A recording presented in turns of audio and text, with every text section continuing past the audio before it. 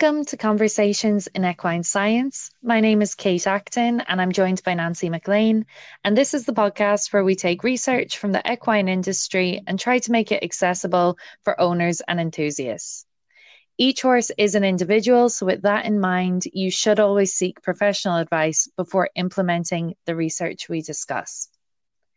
This week, you're joining us back for part two, a paper that we're discussing that is looking at fear in horses. So this week, we're looking at the impact of riding in a coercively obtained roll-cur posture and what implication this has on welfare and the fear of the performance horse, which was a really interesting study to look into. But just as a little introduction, to explain roll-cur, it's the hyperflexion of the horse's neck. So we have discussed this in one of our previous episodes where we looked at the use of bits and bridles. But specific to roll-cur, it's this real hyperflexion where the horse's neck is tucked right in, and it's caused through force. So it's not the horse naturally holding its head in this position. And it is something that has been looked into. It's used a lot in dressage, and the International Equestrian Federation have actually banned it in the lead up to major events.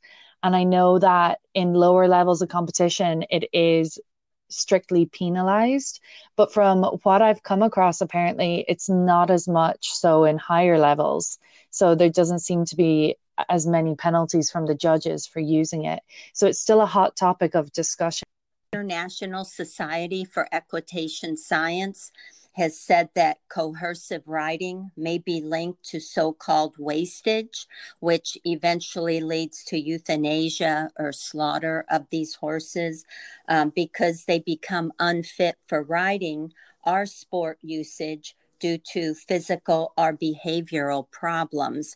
And we all know how wastage is such a problem because we have such a high population of horses not being used, especially in America.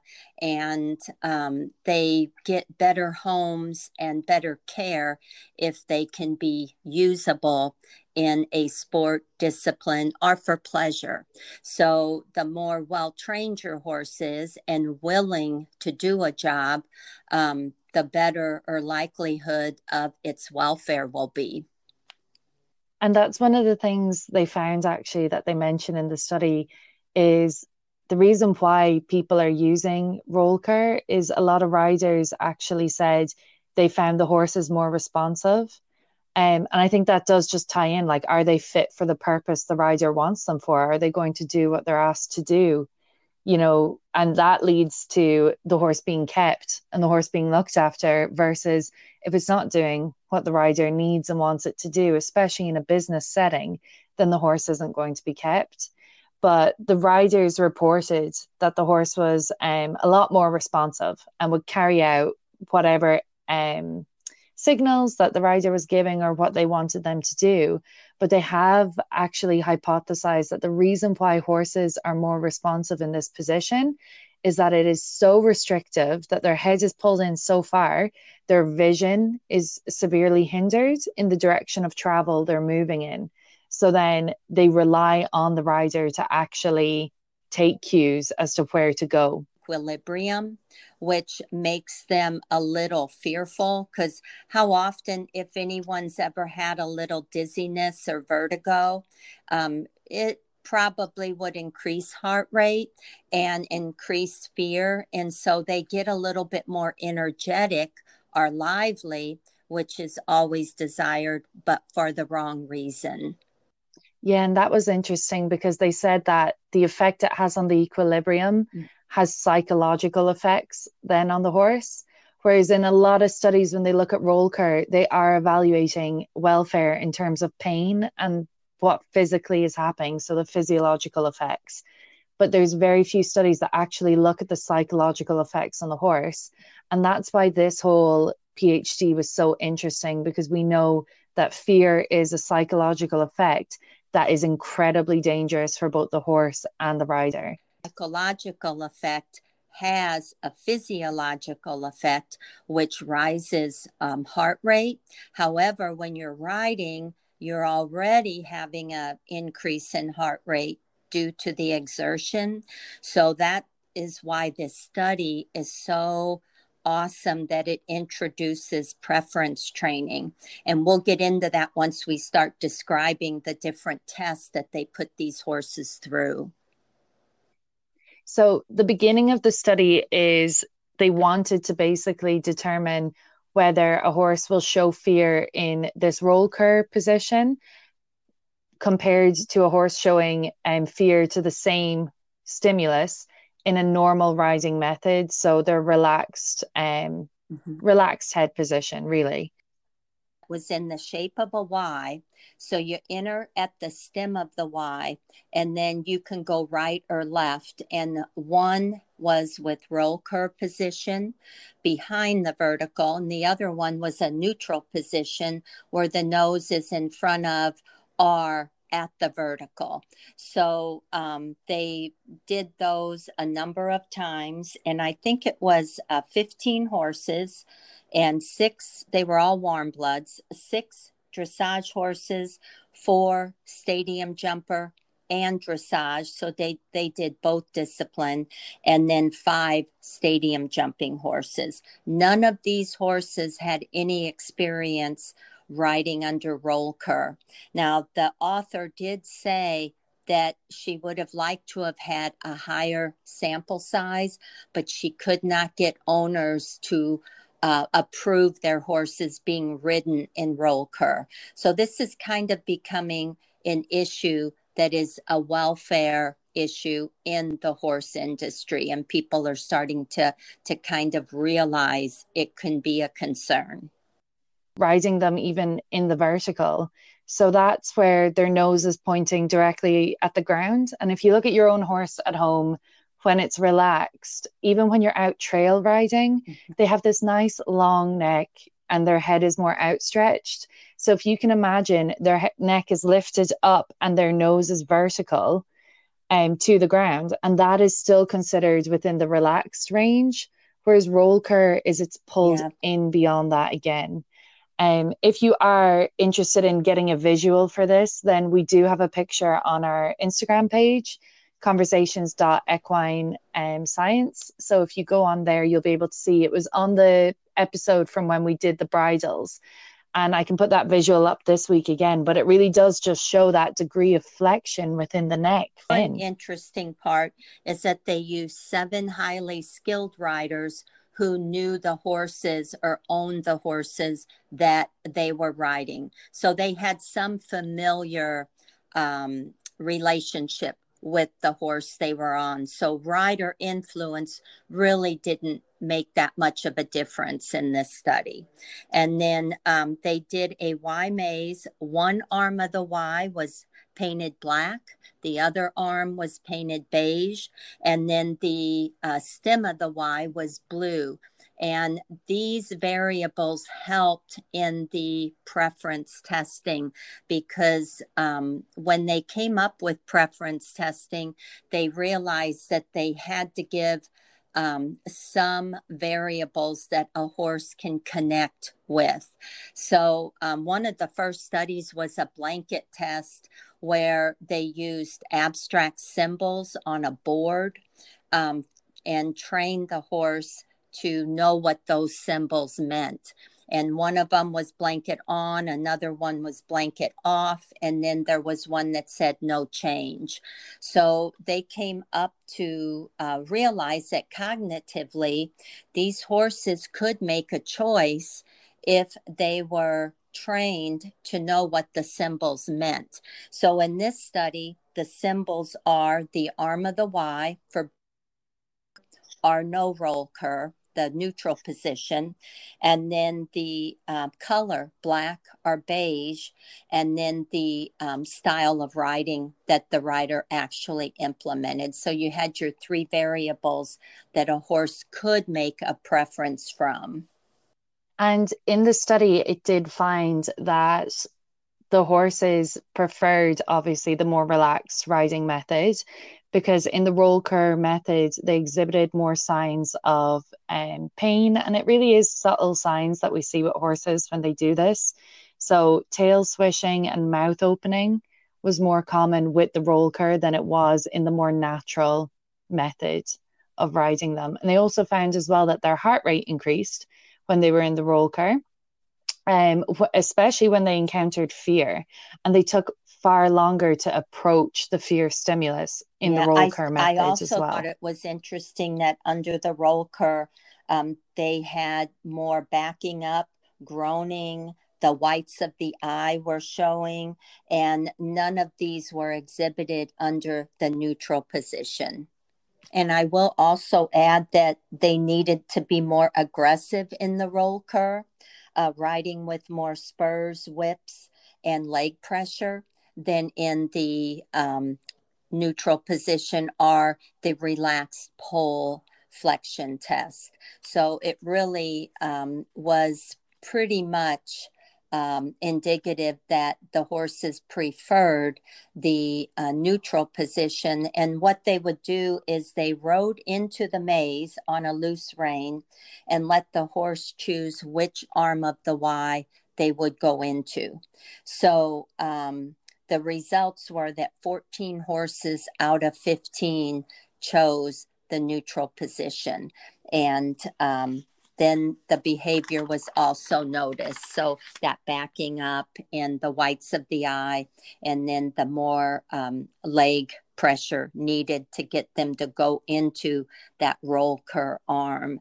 So it was a really interesting study. And I just think we're going to see that preference testing is going to be equitation sciences testing of the future, now that we know horses can cognitively make those choices.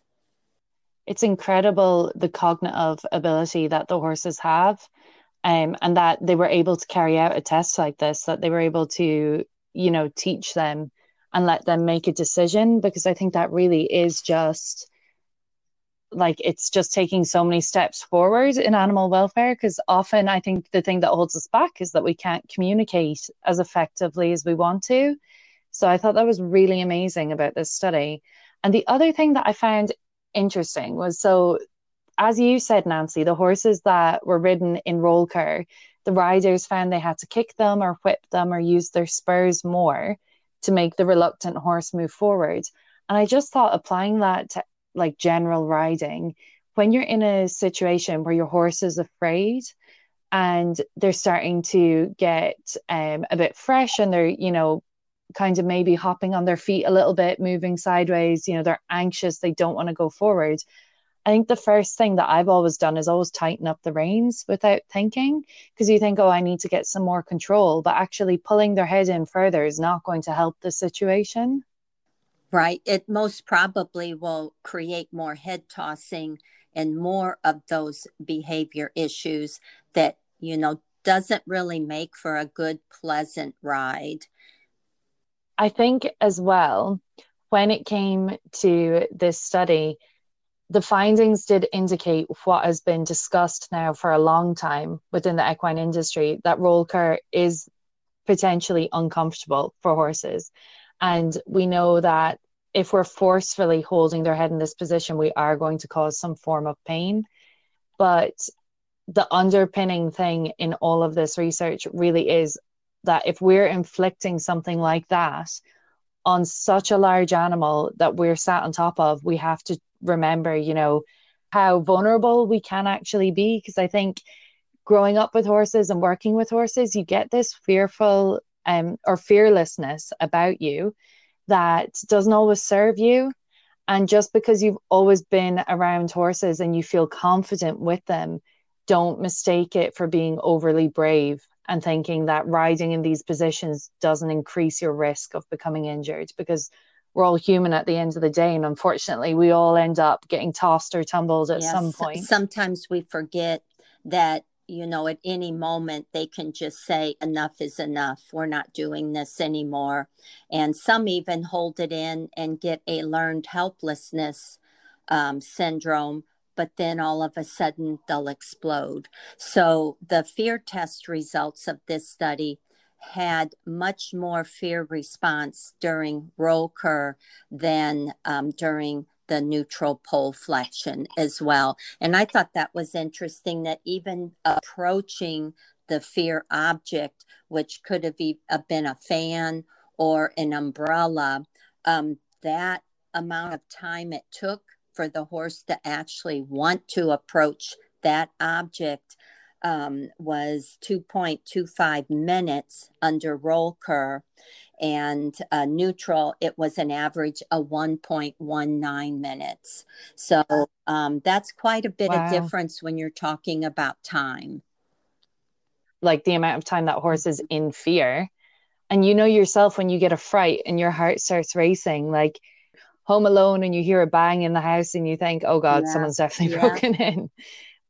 To be in that amount of fear for over 2 minutes, like that really is substantial. I mean, it seems forever when you're the rider, but I do have to admit there was one horse that seemed to prefer the Rollkur.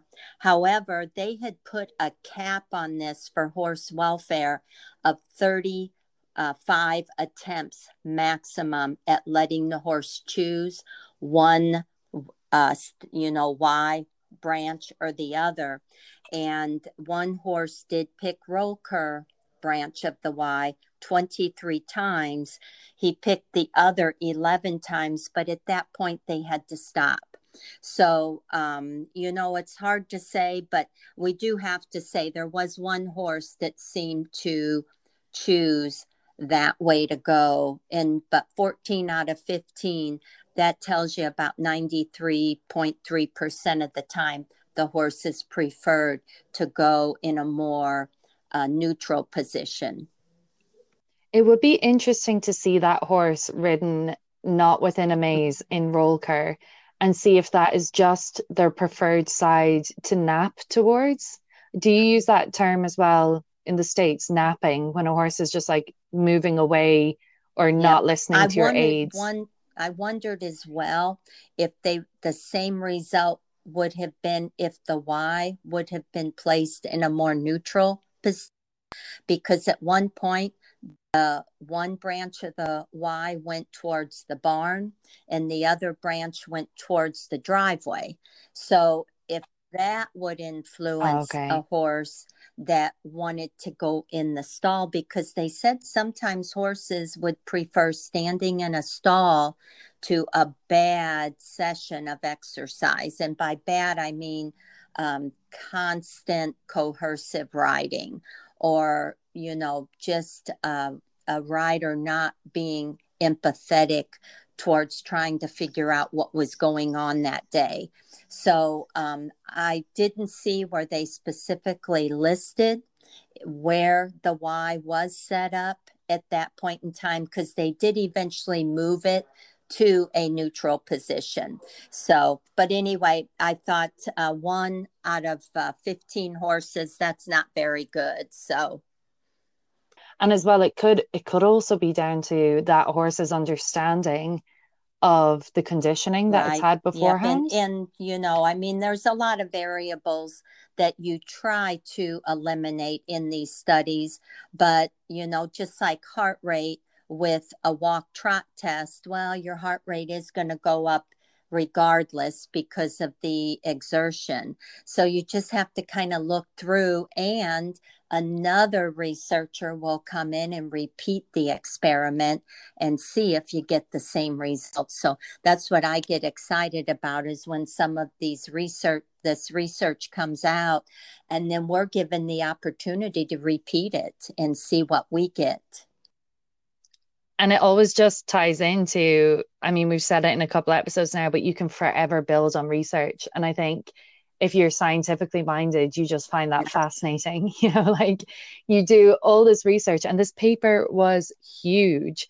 I think the biggest paper we had looked at before this was maybe, was it 10 pages? This one was like 180 pages. And I guess we should wrap it up if you want to, Kate, do you want to talk about what the genetic finding was?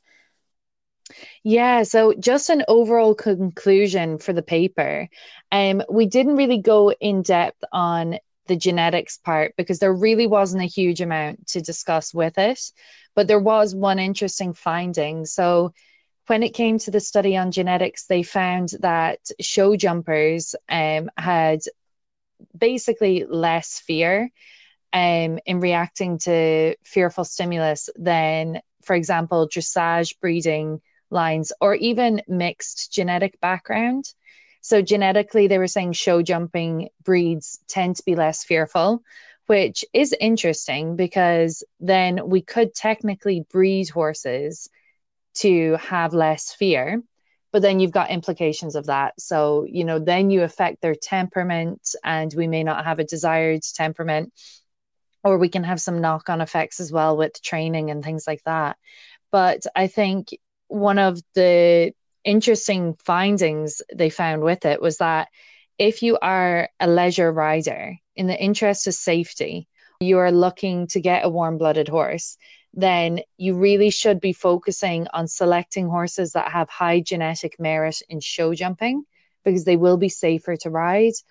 Too, that was show jumping, they come across all kinds of jumps with flowers and bridges and poles and things that flap in the wind.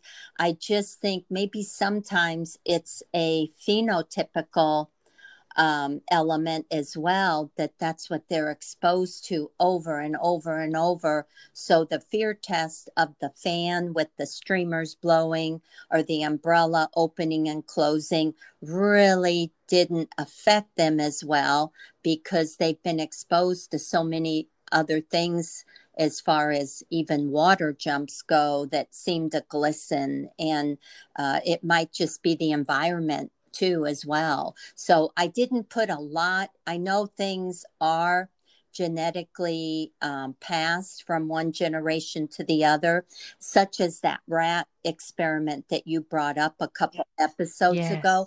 That's fascinating. And so I think people should read into the genetics, but then also, you can't do anything more excellent than proper training. I think it really is that nature versus nurture question. Yep. And I think you've got your genetics, your environment, the result of what you're dealing with today with your horse is just an accumulation of things that have happened in the past. Definitely. And that was the overall conclusion, is just the rider plays an important role in both inducing nervousness in the horse and in inducing nervousness in themselves and transferring that, and how really we can do better to try and control that to make it more safe for us and for our horses. Good point. And also, it's amazing we got through this episode because Kate told me there's flooding going on in Scotland and the internet is iffy. So if you hear some pauses and all that this week, it's amazing we got this 30 minutes done. This has definitely been the hardest one to record because I feel like I keep hearing like snippets. But yeah, there was incredible thunderstorms and flash flooding across Scotland, and the Wi-Fi and internet went down, I think across the whole of the UK, but certainly across Scotland, and has been iffy now since. It's been about 2 days. And also, I hope you don't hear the background noise, but there's actually a parade going on outside my house at the moment, which, if you're interested in like Scottish culture, definitely give this a Google. It's called the Burryman Parade. So it's Burryman. And it is a like Scottish tradition that I think goes back to the 1600s, just in the little town I'm in, and the photos are hilarious. So it's definitely worth a look. I'm definitely going to Google that because it's one thing I appreciate so much is Scottish tradition. When you visit, I mean, there is so much history, so much tradition. It's phenomenal for the tourist and it just draws you in. So I'm definitely going to Google that. And Kate, what do we have on board? It's your turn to pick the research. So why don't you tell them what's up for next week and we'll call it a day. So next week, I thought we would look at a paper by Anna Awan, I'm sure it's pronounced Awan, et al. And it's reported behavioral differences between geldings and mares, and the idea is to challenge sex-driven stereotypes in ridden equine Oh, behavior. that sounds pretty good. So make sure you tune in next week. And Kate, did you have anything else to add? We might have lost. Oh, you're there. I was just going to say, as always, if you do want to send us voice notes or send us research that you would like us to look into, even if you're not into research, that's the whole point of the podcast. So if there's just an area you're interested in, feel free to contact us, let us know, and we can look up the research for it. And you can do that through any of the sites that you use to listen to us, but you can easily do that through Anchor as well. So do just reach out and let us know. And if you'd like to support the reviews of the research we're doing, you can click on that support button as well. Okay, well, thank you, everyone. Thanks, Kate, for getting through this with me. And everyone, check out the homepage because we'll have those diagrams as well and a little bit of a synopsis on what we've said today. Perfect. So we'll see you next Thank week. you, everyone. Bye bye. Take care.